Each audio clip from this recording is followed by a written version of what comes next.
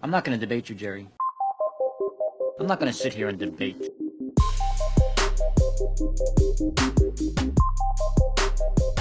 Hello and welcome, Red Glare Podcast. I appreciate you tuning in. My name is Daniel Fritch. I am your host. What is the Red Glare Podcast? Well, it is a Houston Rockets podcast. It is a Houston Texans podcast. It's both things at the same time. Can you believe it? Today, it's going to be an Astros podcast as well. We are entering uncharted territories, folks. We have Roosh Williams on the show today, one of my favorite Houston sports internet personalities. Was good enough to join me, and we got into it, man. We got into Rockets, we got into Texans, we got into Astros. Thrilled to have Roosh on the show. I'm going to get right to that conversation. There's some stuff going on in Houston sports right now. Brandon Cooks, it looks like he may be on his way out of town, but we haven't made that trade yet, so I'm not going to bore you with my speculation about what may happen, but my sense is that we're going to trade him. We're probably going to get something like a third-round pick back for him, and we just extended him. So that's going to be $16+ million of dead cap money on next year's salary cap. I don't know if you guys know this, but $16 million is a lot of money. You can sign a pretty good player for $16 million. Two of them, three of them, depending on the position. So yeah, we won't have that $16 million. We won't have Brandon Cooks, but we'll see. You can tell already what my opinion of it is. On the Rockets front, they looked really bad against Utah, losing in Utah last night. And they didn't look good beating Utah a couple nights before. So we get into that, Roosh and I, in the conversation. There'll be more to come on Rockets ineptitude, I'm sure, as we roll through the season. So last thing before I get to my conversation with Roosh, please hit me up on Twitter, redglarepod.com. DM me. You disagree with anything that I've said? You have any feedback? I love to argue. I love to debate. It's one of my wife's favorite things, is just how I will debate every little thing. It's not exhausting for her at all. So just reach out. I also want to do a advice portion of the show. And so if you need advice, whether it's serious or not, shoot that to me in the DMs on Twitter. I would appreciate it. I'm gonna try to do that. And that could be any kind of advice. Career advice, relationship advice, fantasy, gambling advice, whatever you got. I love to give advice, and I would love to incorporate that here on the show. And I can do that anonymously if you don't want your name thrown out there. So redglarepod.com, redglarepod on Twitter and Instagram and TikTok, even though I don't have a ton of content there. You can find me. I'm super easy to find. I appreciate you tuning in. Tell a friend and enjoy my conversation with Roosh Williams. So I am joined now by Roosh Williams, who is one of the very first people I reached out to when I started this podcast, because I know him to be one of the most thoughtful sort of Houston sports scions. And it says a lot about Roosh that he was one of the very first people that got back to me and was open to the idea of coming on the show, even when I didn't have a show yet, right? I didn't have a Twitter following at all. I had nothing. And so that says a lot about him, and I really appreciate him joining me. So Roosh, before I get to my first question, if anyone listening or watching this is not familiar with your work, where's the best place to find you on the internet? Yeah, and thanks for reaching out and having me on, Daniel. I appreciate it. I think the best way to find my stuff, man, just go to Twitter. That's really all I use. I don't use Instagram or Facebook or anything. Go to Twitter. It's Roosh, Roosh Williams. Roosh rhymes with swoosh. Just use an R. Roosh Williams. And then I do a Rockets podcast called State of the Rockets. So if you're into that, check that out. I haven't done it in a while, but I do a podcast for Ball is Life called the Noble and Roosh Show. It's more of a general NBA podcast. Sometimes we interview NBA players. Sometimes we interview beat writers for different teams, things like that. So I have an NBA podcast, and then which you can get anywhere you listen to podcasts, Spotify, Apple, whatever. And then I have a Rockets podcast, so you can get on YouTube. You can also get anywhere you listen to podcasts, but on YouTube as well, we do a video. So yeah, check that out. So I started this podcast, and it is a Rockets and Texans podcast. They're my two favorite teams. I love the Astros, but I don't follow baseball closely enough that I felt I could speak intelligently to it. But it struck me that both teams were in a similar spot. Just off the top of my head, they both recently parted ways with their recognizable sort of franchise icons, and J.J. Watt and James Harden and DeAndre Hopkins and Deshaun Watson, if you want to put them in that category. Both teams have new first-time GMs. Both teams have apparently patient ownership, which is going to allow them to see through a proper rebuild. Both teams are projected to have a significant amount of cap room in the upcoming offseason. Both teams have some question marks at head coach. Both teams selected third in their respective drafts this past year. Both teams have questions at their signal caller position, right? Is Davis Mills a starter? Is Kevin Porter Jr. a point guard? Both teams have 1 win and 4 losses. Last year, both teams had a winning percentage of 24%. So I ask you this, Roosh. Which team is better positioned in your mind moving forward to get back to relevance, to get back to that contender status? That's a good question. I didn't realize there were that many like very specific parallels. I knew there were some broad parallels. I didn't know it got like that specific. Third pick, 1-4 record, 24% win percentage. That's interesting. You know, I'm mostly Rockets, Astros. Okay. I have detached from the Texans emotionally because if you haven't at this point, then I respect you because they put us through a lot. It's masochist. It's weird. Yeah, right. It's weird because the Texans, I don't understand what the Texans are doing. I don't necessarily think that they're like off base or whatever. I just legitimately don't understand. Like I would consider myself a Rockets expert. I don't know how the Texans are maneuvering, right? Like they just I don't know how to pronounce his name, Kamier Grugier Hill. Right. Right. Like I thought he was their best linebacker and their linebackers aren't good, but they let him go. They seem to make like these kind of moves that make you look back at, well, could you not extract any type of asset or anything from that? And you just had to like cut bait. So I don't know. I like what they did in the draft. I'm still unsure about Stingley versus Sauce Gardner. I'm not a talent evaluator. We'll see. I hope they got the pick right.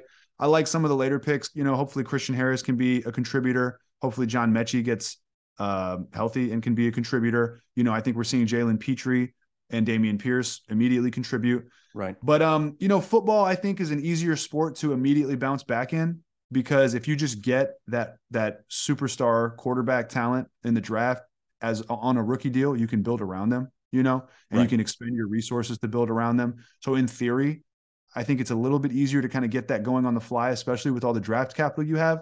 But at the same time in the NBA, if you draft one LeBron James, then like, cool, you're on the way back. So it's tough. I'm high on the Rockets' future, but basketball is so traditionally dominated by, you know, the same stars for stretches of time. So it's like, will the Rockets get out of being the worst team in the league to being like middle of the pack? Maybe. Will they get back to a legitimate contender status? I don't know. That's hard to predict. Whereas I could see the Texans maybe over the course of 3 years, like getting things on track, going 10-6, or I guess now 10-7 or 11-6, or, you know, being like a decent team that can maybe win the wild card and then get, you know, kind of get into the second round. I feel like that's a little more, I could see that happening maybe quicker than the Rockets, but also conversely, I could see the Rockets talent hitting and then, you know, they're one trade away because they have the draft capital and they go get a big fish or something like that. And then all of a sudden, boom, they're back. So I think it's a coin flip, honestly. Okay. I'm kind of with you. That's why I asked you. I didn't want to ask you. I wanted to go a little bit less prosaic with the questions. I know you talk Rockets all day, and a lot of the people listening to this will have heard you talk about the Rockets. So I wanted to go a little bit off base, you know, with the questions a little bit. So on that same note, I know that Nick Caserio, general manager for the Texans, is the decision maker. I think he's been given sort of free reign to make decisions, and Cal McNair, the owner, probably rubber stamps those decisions that Caserio wants to make. When I think about the Rockets front office, you have Rafael Stone, who was general counsel, and then he was promoted to general manager. But I'm not sure. Do you have a better sense of who's actually making the decisions? If somebody calls with a trade offer to the Rockets, is it a consortium of casino people and seafood people and Rafael Stone's in the room? And like, how are those decisions made? Do you know? Are you getting at the Fertittas? Yes. So my understanding is that, my understanding is that Tillman Fertitta is pretty hands off, believe it or not. He's not on like a day-to-day ops kind of thing with the Rockets. My understanding is that he has his people hired and he's trusting in his people. So Rafael makes decisions. They have Eli Whitus, who was held over from the previous regime with Maury and all them. So my understanding is that, I mean, it's Rafael and Eli and the other folks that they have in the building. The Rockets have kind of a varied approach. They have some analytics for sure. They're analytics driven for sure. And then they also have, Rafael making decisions as well, sometimes in lockstep, sometimes maybe not. I'm not sure. But Tillman is not involved. They as far as I can see, Tillman has bought into Rafael's plan for rebuilding. And that's what they're trying to do. So, and that's the most you can ask, right? Because it seemed like when he bought the team, I had a lot of misgivings, right, with his personality and sort of his past. Like, he's going to be very involved, and it was a little bit scary. But he's proven to be hands off in a good way, and I'm optimistic there. So I will hew a little bit more to Rockets questions, since you are more of a Rockets centric guy. Here's the toughest one I could come up with: Jalen Green and Jabari Smith Jr. come to blows in the locker room, hypothetically, right? They have irreconcilable differences. One of them has slept with the other's significant other. Something horrible has happened. One of them has to be moved. And the consortium of casino and seafood people reach out to you in your DMs and say, hey, what do you think we should do? Who should we hang on to here? How are you responding to that DM? Well, first and foremost, it's very early on Jabari Smith. So I've gotten to see a year of Jalen, and I've only gotten to see like 4 or 5 games with Jabari, right? Right. I think Jalen, as currently constructed, has the higher offensive ceiling, right? I mean, I think he's super polished. The skill set's there. He can do every move in the book. He can shoot. He can dunk. He needs to get better at finishing at the rim. He needs to get better at, using drawing contact and finishing through contact at the rim. Hopefully he'll get there. But everything else in his game's polished. Jabari, on the other hand, is not as polished, but his three-point shooting is excellent. And his defensive presence is very real. And he's 6'11", right? You can't teach height.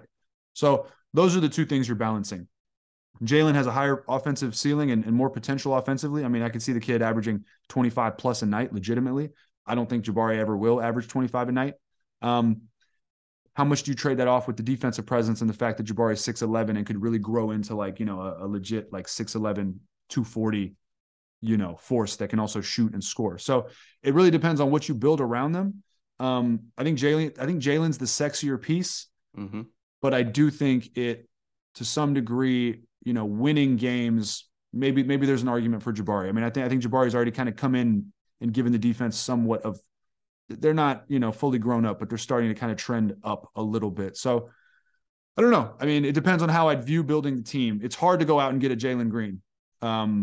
They don't just grow on trees, at least good ones, guys that with that skill set grow on trees maybe, but the elite that put up the elite types of numbers don't necessarily. But you could say the same for Jabari Smith. So at this moment, I'd probably go Jalen Green, but I really like the two of them as two core building blocks. I'm with you.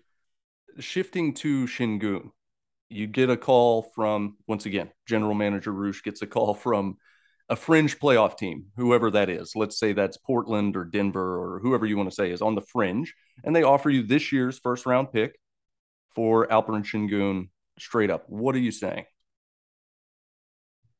Where's that pick? Well, they're a fringe playoff team, so not in the lottery. No.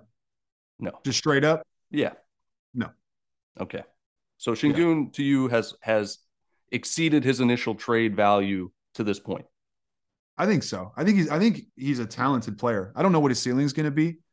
I don't ultimately know what his limitations are going to turn him into in terms of how you build around him or how you use him to build around others. But I think he's worth more than like the 15th pick in the draft, or, he was the 16th pick, right? So I think he's worth more than that right now. I mean, the next draft will be deep, but I mean, this is a guy that's proven he can go out and give you a double-double and a few assists at the very least. He's already one of the best post-up players in the NBA. Now, posting up is a dying art, and I understand that. But I don't even think they've begun to tap into his full potential to the extent that I would trade him for where you took him. Will they tap into that full potential with this 5-out Stephen Silas led offensive system that we have? If they continue to go 5-out, I don't think they'll tap into his potential. I think the best way to tap into his potential is to post him up, force doubles, kick the ball out to shooters, get it moving, and then also to get him in the high post and run action around him and use those screens, use alternate bodies to create space and use his passing ability over the top. Do you think they will do that? I'm not optimistic yet. They got to Right. prove that to me, right? So far, they're using him as a post-up guy off the bench, so that's part of it. I don't think they fully tapped into what he can do from the high post, and I don't think that they fully tapped into his passing, because when you're posting up, your angles are kind of cut off, right? Is this audio only, or do you do video as well? I do some video stuff, sure.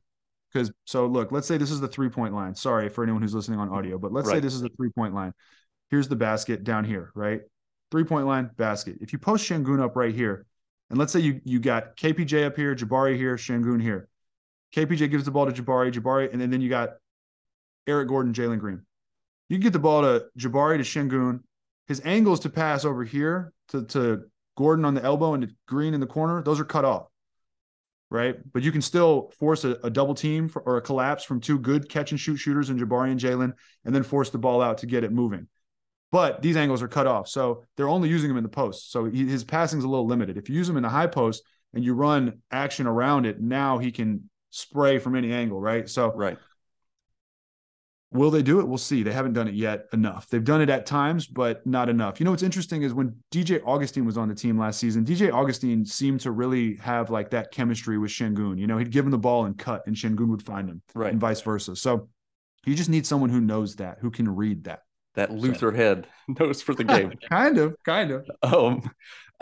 Yeah, watching the last couple of games, I couldn't help but think, like, I brought up Mike D'Antoni. I saw you tweeted out Rick Adelman's name, which I thought was a great pull for that high post, that sort of offensive read and react sort of stuff that is so much fun to watch.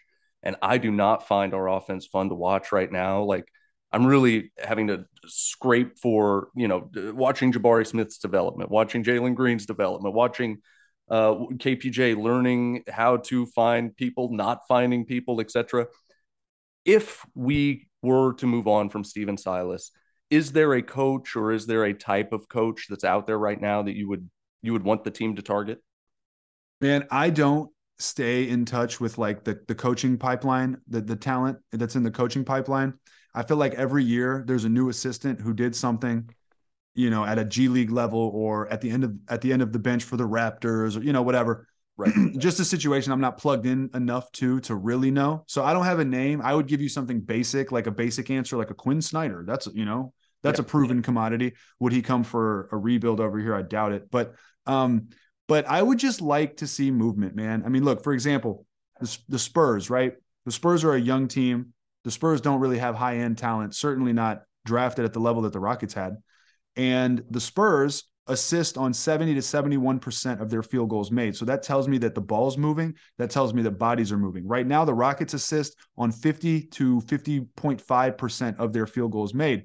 And that tells me the ball's not skipping, and that matches the eye test that we're watching. The ball's not skipping, bodies aren't moving. It's just isolation play. So to answer your question of what kind of coach I'd like to see a coach that can adjust to different personnel instead of trying to fit the personnel into the one thing they want to do, which is heliocentric isolation basketball at the moment.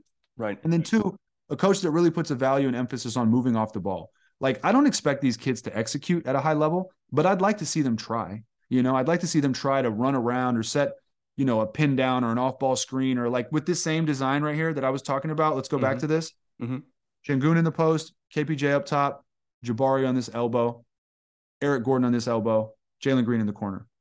You get the ball to KPJ, you swing it to Jabari, you're about to post up Şengün up. Before you send that pass, you run a double screen, Eric Gordon, KPJ, and you spring Jalen open. KPJ peels off this, right? So now you have options in movement. Jalen come to get the ball, defense is moving, KPJ peels to the basket, people are moving, and you're going to force Şengün's defender to do something. Or you post Şengün up as this is happening, and now all of a sudden it's a pass to Şengün and he hits KPJ peeling. Or it's a pass to Şengün, Jalen comes off this and then crashes. And it's, like something where people are moving off the ball and creating opportunities, right? Because if you're just isolating, that's the hardest shot to get. We saw that with the old Rockets, right? I don't know if you remember, a lot of people used to say, oh, I hate watching James Harden. I hate watching the Rockets play. Right. And we were all like, hey, man, this is awesome. We're kicking ass. But that was the case because they were good at it. Right. What we're seeing now is that offense, but we're not good at it. And it truly is hard to watch. So, yeah, I would like a coach that just understands and values off-ball movement, because that's how you can overcome a lack of talent. It's how you can overcome a lack of maturity if you just force the defense to move. Right now, we're standing still. Defenses aren't moving. And Jalen can bail us out every now and then. KPJ can bail us out every now and then. Sometimes Alp gets a one-on-one post-up, and that's a bucket. But it's not a reliable, fun, smart offense. So I'm with you. And that was my takeaway from the first Jazz game. I'm watching that game, and even though we did win that game, it was like, man, everything is so damn hard. It's like you watch Jalen Green, how fast he is, and some of those when he just blows by guys straight to the hoop, and you're like, man, he makes it look so easy, but the offense makes it look so difficult. Why can't you pair someone with those skills with a system that sort of makes it easier for him? And then I hear you on a Twitter space, I want to say maybe yesterday, and that was one of your first points, is everything. There's no easy looks that this offense is producing, and those young guys, man, how many possessions do we need to see Eric Gordon launching a three from 5 feet behind the? We've seen that. We saw that. I don't want to see that. Ago. All respect to Eric Gordon, but I would really just, I never want to see it again. What does that accomplish, right? Other than maybe like marginally improving his trade value, if he can hit some of those shots, it does nothing for development. It does nothing for chemistry. It does not. I don't get it. Why is Eric Gordon shooting so much? And to back this up, so it's small sample size, only 5 games, but last year's offense finished around 108 points per 100 possessions. That's offensive rating. An offensive rating measures how many points you score per 100 possessions. Right. The Rockets were 26 last season, 108 per. This season through 5 games so far, they're 106 points per 100 possessions. So they're two points worse per 100 possessions. They're still 26th in the season. So no growth ranking wise. And a statistical dip if you compare last season to this season. Clearly, I understand it's a very tiny sample size, but it's basically the eye test kind of slowly game by game matching up to the data that we're seeing, right? So yeah, I've probably said this a million times, so I apologize if I sound like a broken record, but easy buckets, dude. Good teams get easy buckets. Great teams get easy buckets, and they have reliable options for hard buckets, and that's why they're so difficult to beat. The Rockets do neither of those things. Every action that's generated is behind the three-point line.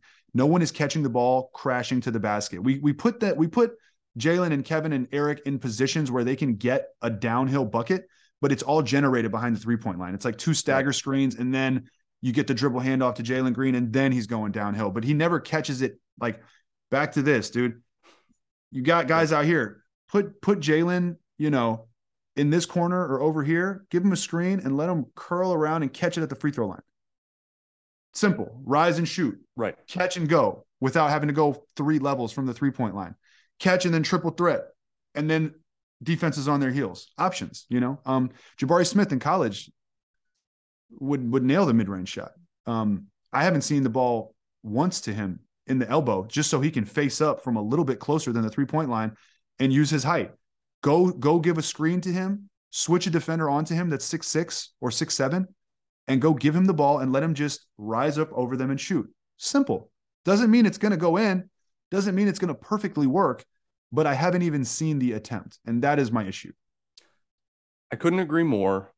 I am mindful of your time. I really appreciate you coming on the show, man. It means a lot to me. It really does. I will close with one last question, and that is just going to be first of all, please plug anything again that you have that you want to throw out there, and also World Series prediction. Oof. So that's the last question, World Series prediction? That's it, man. Okay. Well, hey, thanks again for having me on. I appreciate it. Whenever you get this put up, tag me and I'll retweet it for you. Thanks, man. So Roosh Williams, Roosh Williams, Twitter, YouTube, State of the Rockets, easiest way to find my stuff. We also do this thing called Rockets Watch. Check that out. Just tweet at me. Usually I respond. Sometimes I just don't see it because that's the nature of Twitter, but usually I try to respond. World Series predictions. I got to be honest with you, man. I'm terrified. I'm just that way. I'm just always pessimistic because Houston sports has conditioned us to expect the worst at the worst times, and I cannot shake the weirdness of facing another underdog team from the NL East in the World Series. So I don't feel comfortable at all. Now, 2019 was a bit of a fluke. They lost those first 2 games at home. They won the next 3, somehow lost those last 2 at home, but they were facing Scherzer and Strasburg, and those guys are A+, right? Nola and Wheeler, I wouldn't say are A plus. And I don't know them like that. I'm not a baseball expert, so I'm using some of my own knowledge, and I'm also using some of the knowledge that I've heard other people say and that makes sense to me. So don't want to take full credit for my opinions on this, but Nola and Wheeler are more like A minus, B plus, A. You know, they're not that level, and then their bullpen is shaky. Also, a point that someone else made, can't remember who, but I thought this was interesting. The 2019 Astros were the most talented by far, but they were front runners in some ways, right? They like even in the postseason, they went to 5 in the ALDS against Tampa. They came to Houston for game 1 of the ALCS and lost, I think 7-0. And then they won game 2 with Correa's walk-off at the end, walk-off home run. And then they kind of picked up, I mean, even Altuve's walk-off, they were up, what was it, 3-2, 4-2? I can't remember. And they blew it. I think LeMahieu hit like a 2-run bomb or something in the 9th. They almost blew it. If Altuve didn't walk that thing off, could have been disaster. Could have gone to 7. And who knows what happens then. And then, of course, they lose the first 2 in the World Series. They win the next 3, which showed some major balls. Right. And then they lost the last 2. These Astros seem to be just a little different. And Greinke also wasn't like, you know, he pitched well in game 7. He wasn't the same Greinke. So I think 1 through 4, these starting pitcher, I think these Astros are a little stronger and scarier. But I thought that was interesting. These Astros kind of have that like no fear comeback. Like if you put them down, they will come back, right? We saw it in game 1 of the ALDS against Seattle with Jordan's walk-off. We saw it against in game 4, the closeout game against the Yankees.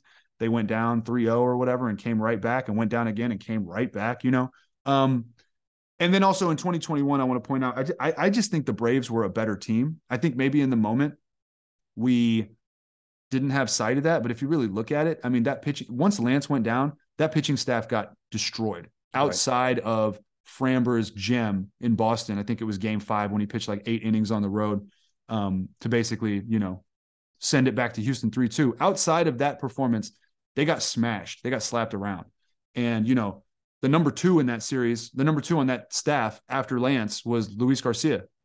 And Luis Garcia is not even in this rotation. So, you know, there's something to that. I think by the time they got to the World Series, they were just gassed. And I think you saw it. And Atlanta had Charlie Morton, who only pitched part of game 1, but then they had Max Fried, who was lights out. And then they had Ian Anderson, their bullpen, Minter, Will Smith when he was in form. So, like, I just think they were a better team. When I look at this World Series, I look at the Phillies. I've been trying to do a lot of research on it because I don't watch the Phillies, right? So I've been trying to understand their team. Seems like their lineup is kind of similar to the Yankees. In some ways, kind of similar to the Astros. Could be a wash. I think the Astros are better, but you never know what version of Altuve you're going to get. You never know if Jordan's going to be in a slump until the last game of the series like he was in the ALCS. You never know.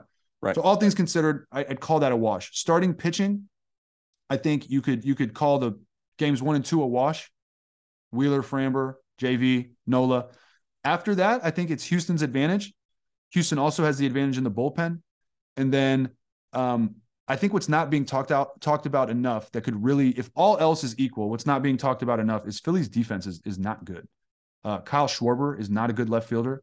Nick Castellanos is not a good right fielder. I think he's like negative .2 WAR for the season or something. They just have question marks defensively. I think they were like the 25th best or worst defense, something like that. Just not good, which you don't usually see at this level. For reference, I think the Mariners were 12th. I think the Yankees were 1st, believe it or not. And you saw without Hicks and without DJ LeMahieu, they made a couple mistakes. Harrison Bader dropping that pop-up. Right. Kiner Falefa, instead of turning the double play, screwing that whole thing up, and the Astros took advantage. So it's the kind of thing where if you're a team that gives free outs to the Astros, they will burn you. Now, we'll see what happens. The Phillies have been hot. I'm hoping this 4-day layoff kind of screws them over and takes some of that juice away. They're very heavy on Bryce Harper. Kyle Schwarber has also, you know, basically their guys have been going boom or bust with no, like their averages and their OPS hasn't, I don't know about their OPS, but their averages haven't been all that good. Like Rhys Hoskins, I think, is batting like 182 in the postseason, but 5 of the hits he has are home runs. So it's so I think it's kind of that. And if you can avoid Bryce Harper killing you, I'm starting to feel comfortable and less scared. But Verlander's struggles in the World Series scare me. Their top 2 pitchers are very good, so that scares me. So I say all that to say, I'm scared. I will go Astros in 7. 7? Okay. Devin, I just think it'll be hard to avoid one of those. It'll be a weird series, you know. Some shit's gonna happen, or the Astros won't capitalize, and then it'll turn around and it'll turn into a Bryce Harper big player, just something, right? Where they can't go 11-0, right? So I just feel like Philly's got something special to it. It'll be a tough series. I hope the Astros. I think the Astros are objectively better, but I just hope they play like it this time. So yeah, that is one thing that strikes me. My prediction is Astros in 6, and the momentum, how big a factor momentum is in playoff baseball. It's not like basketball, right, where the better team tends to win a 7-game series. right. You get weird shit in baseball where all of a sudden you can't hit the ball, or Verlander gets in his head, or whatever happens. So to me, the pitching, like you noted, is the big difference. The Astros are significantly better. And if their pitching holds up and does what it's capable of doing, I think the Astros win. And I think they win, like I said, in 5. I'll say 6. I think But they got to win game 1. They've never won game 1 of the World Series. I think if they win game 1, it positions them very well. If they lose, then I'm going to be very worried. But look, got to keep it real. That Yankee series could have gone differently without the wind. I know the wind was a joke, was a meme, right? But I mean, it took away a couple Aaron Judge home runs in key moments. That goes both ways. Mancini had a ball that kind of died that probably would have been a home run. Jeremy Pena had one that kind of died that probably would have gone yard. So it evens out a little bit. The Yankees were able to score some of their runs in the first inning of game 4 because of the win. Like, for example, Gleyber Torres had that pop up that just dropped and it scored a couple runs. So it goes both ways. But we got to keep it real. Like, that series could have looked different if that win didn't give us the slightest bit of luck. And then also, I think it was at the end of game 2, whichever one we won 3-2, I think, or no, 4-2. I can't remember. One of the games, the final out was, I think it was right before Judge came up. It was either right before Judge came up or it was right before Stanton came up. Something, a big moment. It was a line drive straight. It hit the base before Altuve caught it. It hit the base. And when that happens, obviously the ball can skip any which way. It just happened to skip right into his glove. Right. Like, whatever luck happened, the trajectory of that ball, once it hit second base, it just went straight up. It didn't go like ping or ping. And had that happened, it would have been a runner on base. And I think Presley's pitch count was up at that point or something. It just would have been like a much hairier scenario. I think it's very underlooked. It's part of the game, so it is what it is. But if you're parsing through those little things, I remember in real time watching that ball hit the base and just holding my breath, like, oh, and then he got, and it was over. But it's just one of those things where it's like, yes, we beat the shit out of them. But if you go through and find these little things, I'm a pessimist, so I just look for those things. But either way, we'll see what the Phillies do. Hopefully it's not one of those series. Hopefully the best team, in this case, the Astros, wins. And hopefully they really just lose some of that momentum with this 4-day layoff. Because remember, they went straight. They were the last team to clinch. They went straight into the wild card, the postseason against the Cardinals, and they didn't skip a beat. They've just been running off this high, off this adrenaline. Right. And hopefully with that coming down a little bit, they kind of regress back to, the 87 win team that they ended up being. So Thank you so much, my friend. Thank you for coming. Daniel, I appreciate it. Like I said, tag me. I'll retweet it for you. Just give me a heads up before you do, or, shoot me a message so it's on my radar. And yeah, I appreciate it, man. Best of luck with the pod. Thanks, man. Take care. You too, dude. Smokey, this is not Nam.